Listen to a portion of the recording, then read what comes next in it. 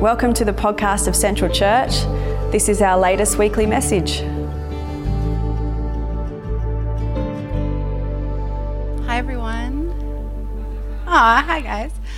I want to say that it's just really lovely. I do get nervous before I speak, and I scramble at the last minute. My husband was actually at 3:45, kind of yelling at me to leave the house.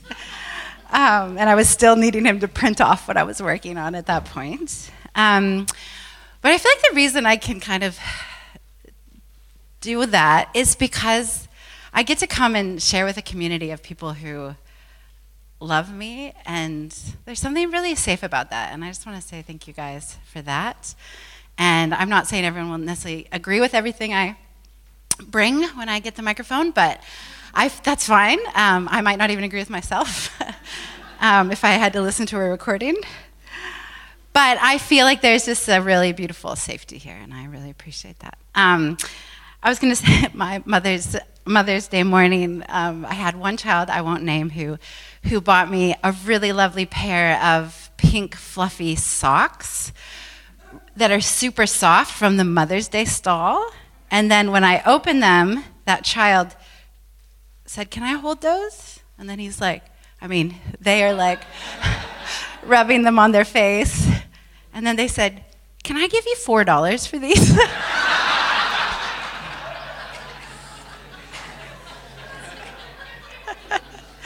I said no.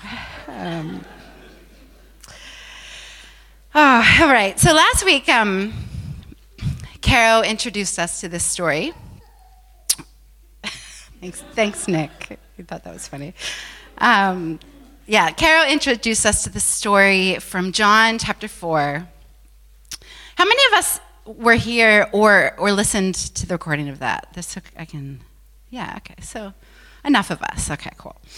So this is the story about the Samaritan woman at the well. So those of us who grew up in church, which is not all of us by any means, and I don't want to assume that, but those of us who did grow up in church would be fairly familiar with this story.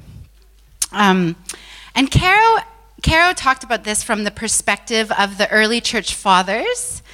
And spoiler alert, in case you haven't listened, this story is about a promise of fidelity, or a promise of faithfulness. The faithfulness of God replacing the faithlessness of those who are meant to care for you, whether that was husbands or other gods. And it was beautiful. I had never heard that interpretation before, and I really enjoyed it. So today we're going to spin this passage in another direction, or we're going to put on another set of glasses when we're looking at this same scripture. And we're going to see if we can learn some new things together. So I was asked by Caro, this is her fault, just saying, to read this passage from a feminist perspective. Did anyone gasp when I said that? Feminist? Okay. So I grew up in a fairly conservative community in terms of my Christian faith. Technically, the denomination that I was a part of, my dad was a pastor, American Baptist. Technically, women were allowed to be ordained to preach, but I never actually heard any women preach. And I remember arriving at my university, which was a Christian university, to study ministry and theology and Bible. And I remember in my Bible 101 class hearing very heated discussions, about whether or not women should be allowed to preach. And feminist was used at that time as a very dirty word. And some of us that might resonate. And sometimes we had certain professors who were called feminist professors, and that was supposed to be a really bad thing. This is coming from the students, which is really interesting.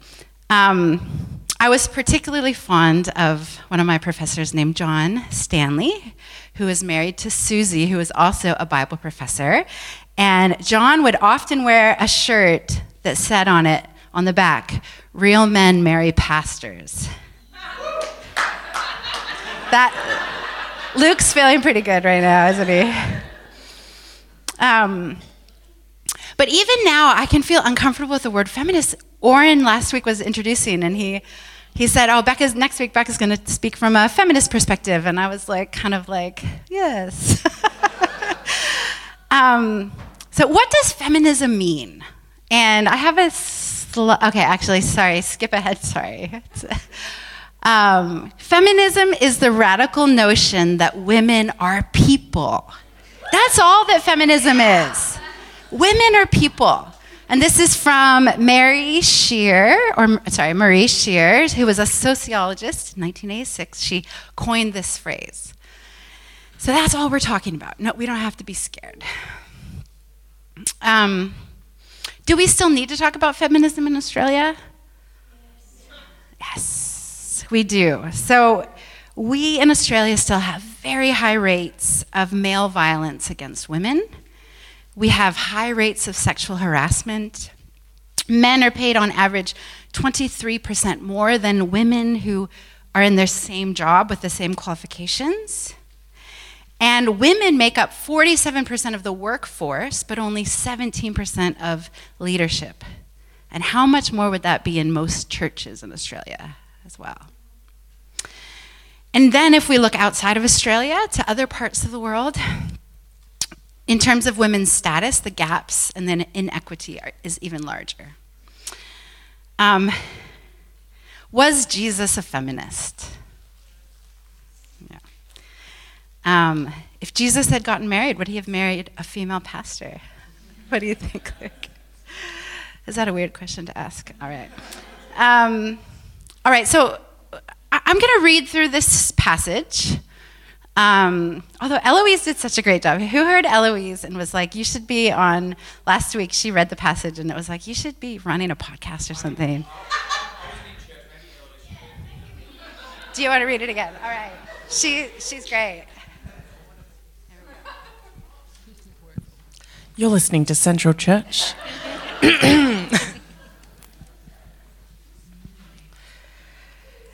Now, when Jesus learned that the Pharisees had heard Jesus is making and baptizing more disciples than John, although it was not Jesus himself but his disciples who baptized, he left Judea and started back to Galilee. But he had to go through Samaria. So he came to a Samaritan city called Sychar, near the plot of ground that Jacob had given to his son Joseph. Jacob's well was there, and Jesus, tired out by his journey, was sitting by the well. It was about noon. A Samaritan woman came to draw water, and Jesus said to her, "Give me a drink." His disciples had gone to the city to buy food. The Samaritan woman said to him, "How is it that you, a Jew, ask a drink of me, a woman of Samaria?" Jews do not share things in common with Samaritans.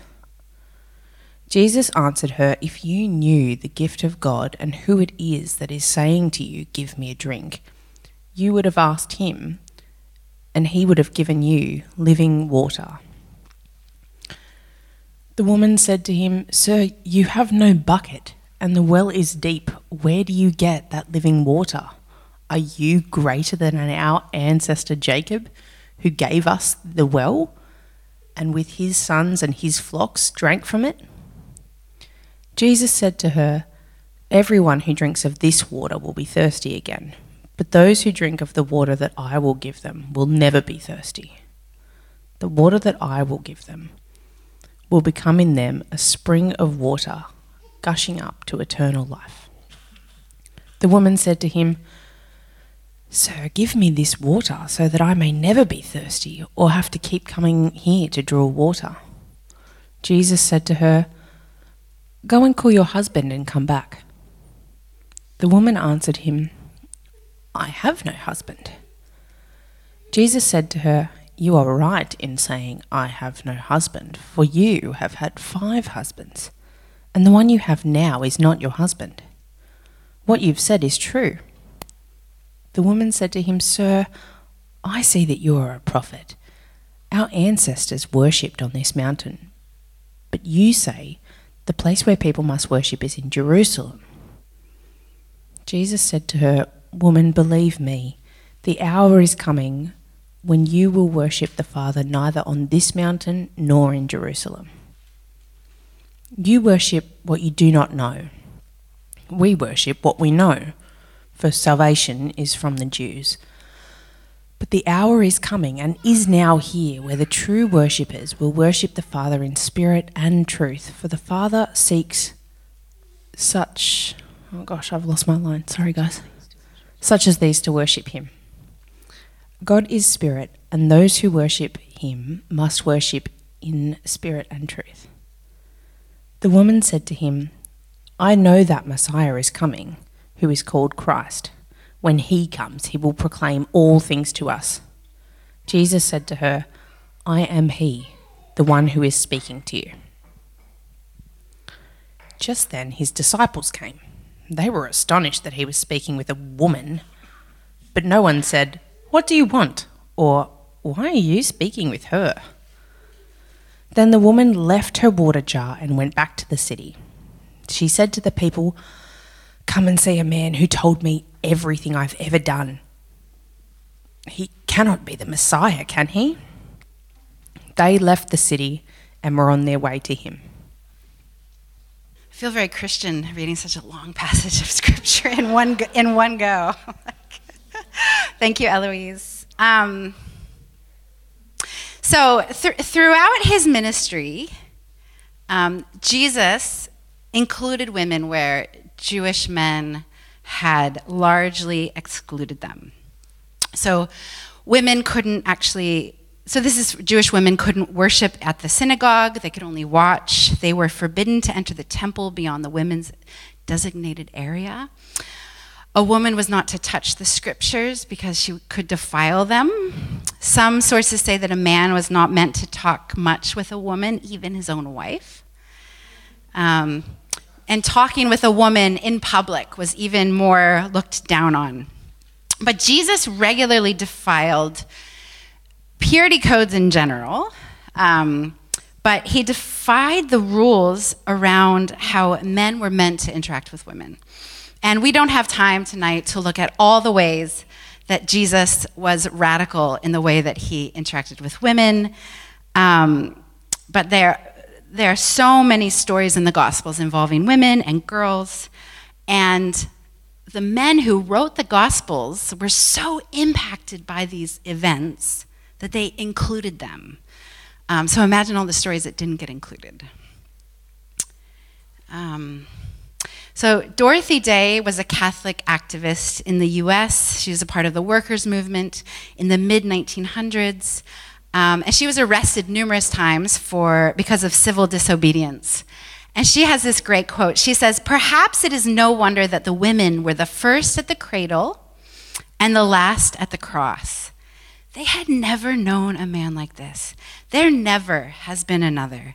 A prophet and teacher who never nagged at them, never flattered or coaxed them or patronized, who never made arch jokes about them, never treated them as the women, God help us, or the ladies, God bless them, who rebuked without querulousness and praised without condensation, who took their questions and arguments seriously, who never mapped out their sphere for them, never argued them to be feminine or jeered at them for being female, who had no axe to grind and no uneasy male dignity to defend, who took them as he found them and was completely unself-conscious. There is no act, no sermon, no parable in the whole Gospels that borrows its pungency from female perversity. Nobody could guess from the words and deeds of Jesus that there was anything funny about a woman's nature." So in this story, Jesus and his friends are walking north. They need to go from Judea to Galilee. Can you put up the map, please? Thank you. Actually, I want to say, so it's funny, I was kind of doing some research. Part of that was Googling. And I was like feminine perspective on this story. And the first article that came up was written by the feminist professor at my university, Dr. Rita Finger. It was cool. I was like, wow. Anyway, she had this handy map, which I thought was really helpful. So often Jews would try to avoid Samaria. So as you can see on the map, well, actually you can't, it's very small.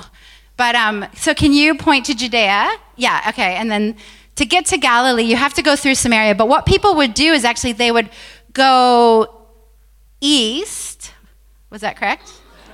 Was that right when I did that? East, yes, thank you. And they'd go along the Jordan River. And they would not just go straight through. So they would take the long way around. But verse 4 actually literally says it was necessary to go through Samaria for Jesus. It was necessary. He was definitely not avoiding this part of town or these kinds of people. And so according to the First Nations version of the New Testament, which I really love, an indigenous translation of the New Testament, the Samaritans were despised by the Jews because they were, quote, mixed bloods or mixed ethnically. So there was essentially racial prejudice happening and also religious discrimination. Samaritans had their own holy place. They had their own ceremonies. And they had their own, they only read the first 5 books of the Torah, which we as Christians refer to as the Old Testament. They only read the first 5 books, and the Jews despised them for this and thought they were impure, unclean, that you could be defiled by touching them, talking with them. So when I was 10 years old, and I would go to Sunday school. Now, Sunday school was before church. We actually did have to sit in the sermon. So you guys are doing great back there. But the Sunday school version of this is that the Samaritan woman was very sinful. Did anyone notice the word sin when we actually read the passage? No. And she wasn't sinful just because she was a Samaritan, but she had been married 5 times and she was living with her boyfriend. What a bimbo. I actually spent a lot of time trying to figure out what word to put there. That wasn't going to be just too triggering for some of us. But I decided bimbo was safe. So, the idea was, isn't Jesus amazing that he spoke to her despite her sexual immorality, and he even sent her out despite her sin to be the first evangelist?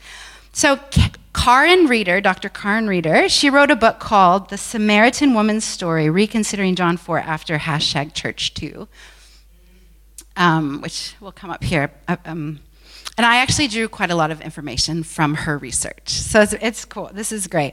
So she actually talks about how the Samaritan woman is often hypersexualized in Christian interpretation of the story. Carol last week mentioned some of the church fathers. Well, Tertullian actually decided from this reading of the text that she was a prostitute. John Chrysostom said that she was guilty of wicked shame. John Calvin, who's a very formative voice for lots of Christians, he said that she was an adulterer who forced her husbands to divorce her. Throughout the centuries, mostly men have preached on this passage. And the Samaritan woman has been shamed as someone who is a serial divorcee, a sexually immoral woman. But like I said, in John 4, there's no mention of the word sin. And Dr. Reeder goes on to say that girls at this time actually would have been given to a man in marriage by their families between the ages of 12 and 15. And those marriages were always in order to benefit the family. This was not her falling in love with somebody and deciding to get married. This was the family making decisions that would benefit them socially, politically, financially.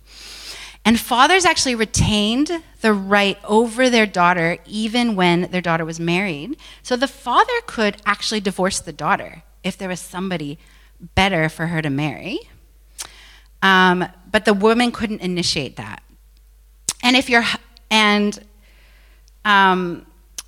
So this woman being married 5 times, maybe some of her husbands died. Maybe her father had her get divorced, or maybe her husband divorced her. In Deuteronomy 24, it essentially says that a man can, if he decides he doesn't like his wife, he can divorce her. And if somebody else marries her, he can't remarry her. And if your husband did die or you were divorced, you were expected to get married again for the sake of your family and for the sake of your own survival. It's very unlikely that this woman was sinful because if she was, she would have had a really bad reputation and nobody would have wanted to marry her. And another thing that was interesting is there's actually no evidence. So another part of the story is the idea that this woman was at the well in the daytime because she was shunned by the community.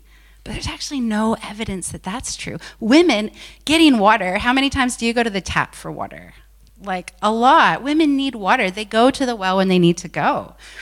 There was not just once a day that all the women went to the well. That'd be a bit silly, it'd be a big line. And this wasn't the only place that women went to socialize. So even if you were there alone, it didn't mean you didn't have friends. There's no reason to believe that this woman was ostracized by her community. And this bit blew my mind a little.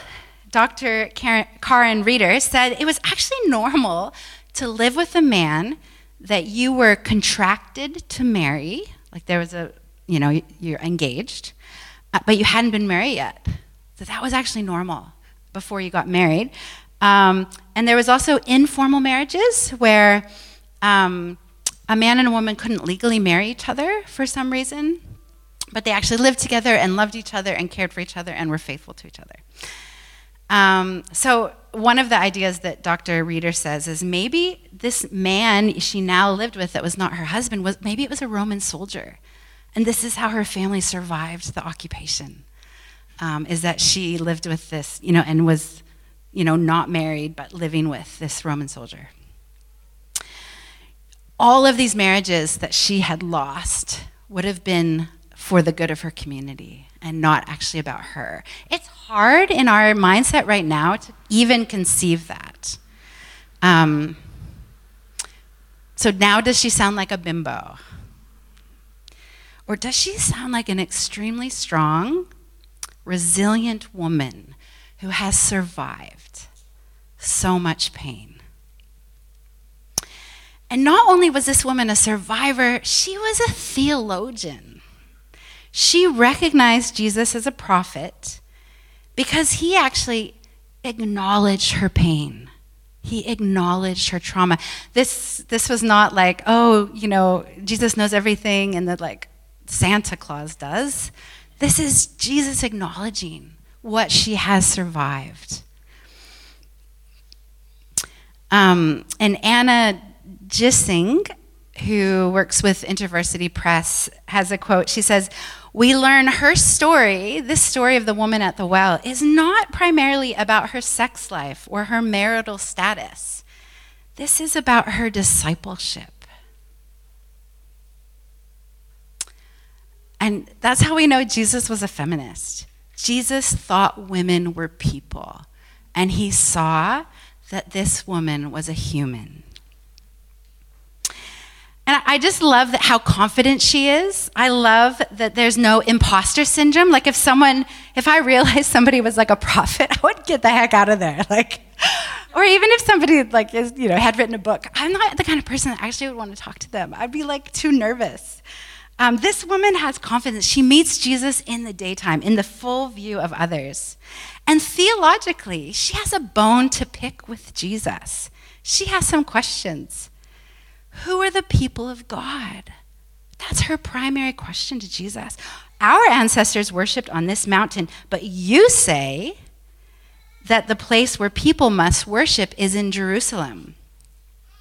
And Jesus says to her, "Woman, believe me, the hour is coming when you will worship the Father, not on this mountain and not in Jerusalem." So the Jews and Samaritans had different holy places. The Jews believed that the Samaritans weren't worshiping God because they worshiped in a different place.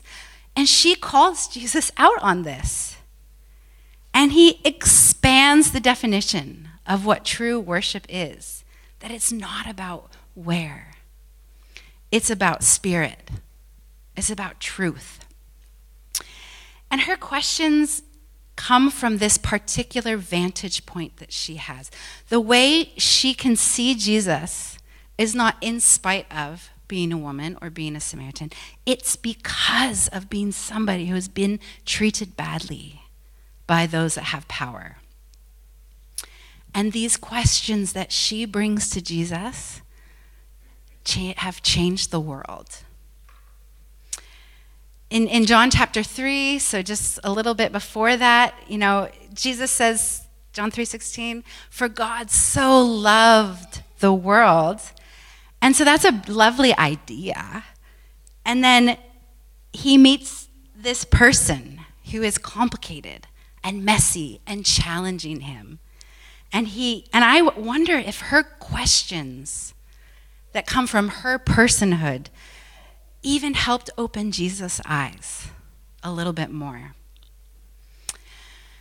Her challenge, because of being excluded by the Jews, actually causes Jesus to speak a radical truth of inclusion that really hadn't been revealed in that way yet.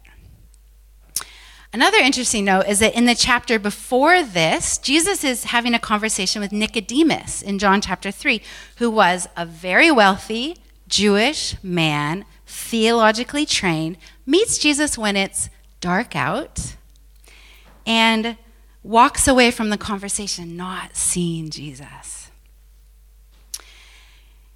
And this woman, she can see Jesus. And I think she sees Jesus more clearly because of who she is. Because she's been declared a second-class citizen on a few different levels, and because she's been declared unclean. Sometimes people who are in the, quote, wrong group can clearly see what God is up to in the world. I love that when the disciples return, which we actually didn't read that part, that's why I was kind of sitting waiting if there's more. The disciples return and they're hungry and they're asking Jesus about food and see if he's eaten. And he says, "I have food that you don't know about." And I find it interesting. It starts with Jesus asking for a drink, but he's given the food of having this deep, intense conversation with somebody who shares his passions for God and the world. I love that.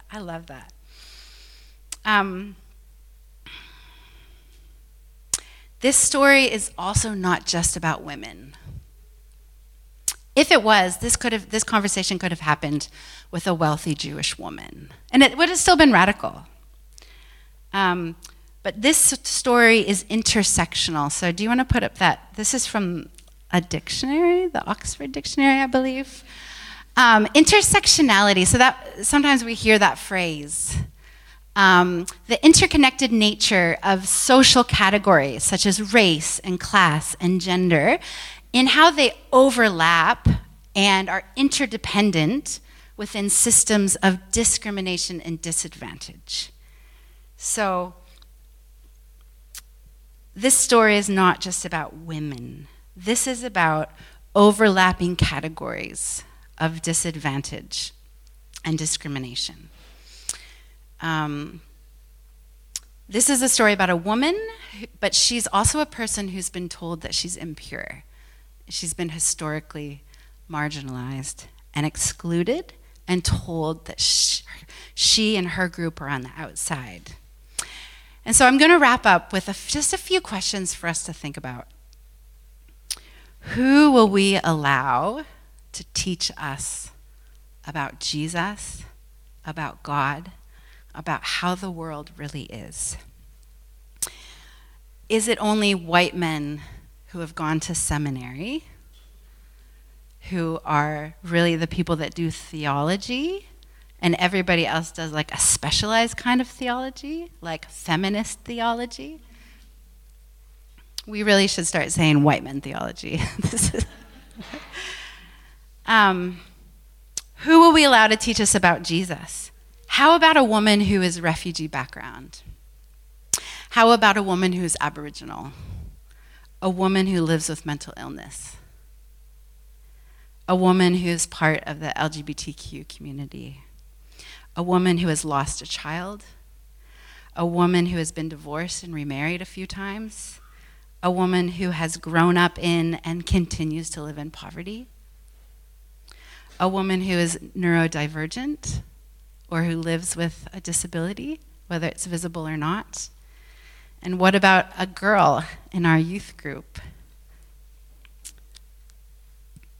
What questions do these people have for Jesus that will open our eyes? And also, what questions do they have for the rest of us? What challenges will they bring to us and the way that we do things? And I wanted to mention, as I was writing this, somebody that really came to my mind is my friend Ella, who's here in the back. And Ella is somebody who has taught me so much about Jesus, about God, about what it means to be a person of faith, despite pain and persecution and loss. And that's partly because of her experiences of being somebody who has had to find safety in another country, and also somebody who's raising a child as a single mom. She teaches me so much about God. And lastly, is there a part of us, is there a part of you inside that has been silenced or ignored by others, but even maybe also by your own self? Are there questions that there's part of you wants to go toe-to-toe with Jesus on, but you're like, shh, no, don't ask those questions? Is there a part of yourself that wants to meet Jesus in the light of day for the first time and see what he has to say to you? There's no part of ourself, our body, our mind, our heart that is unacceptable to Jesus. There is no part of you that is too young, too traumatized, too loud, too numb to be welcomed into the faithful love of Jesus that flows like living water. So I think maybe I'm going to ask Brian, would you come up and play the song you already played? Spring Up, Rise? Yes. Thank you.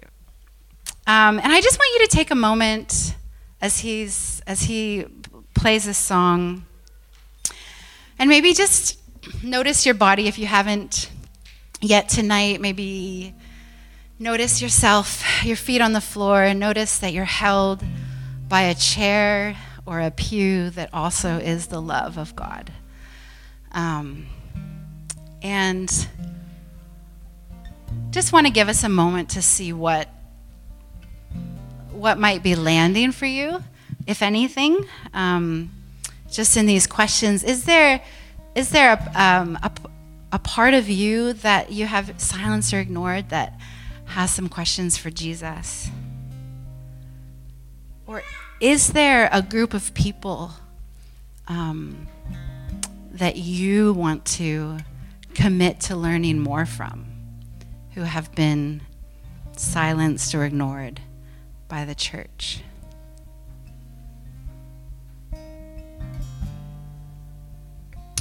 And so we'll just take a moment. And you might want to notice that those words that come to mind, or a feeling in you that surfaces. You might want to speak words of acceptance, words of commitment.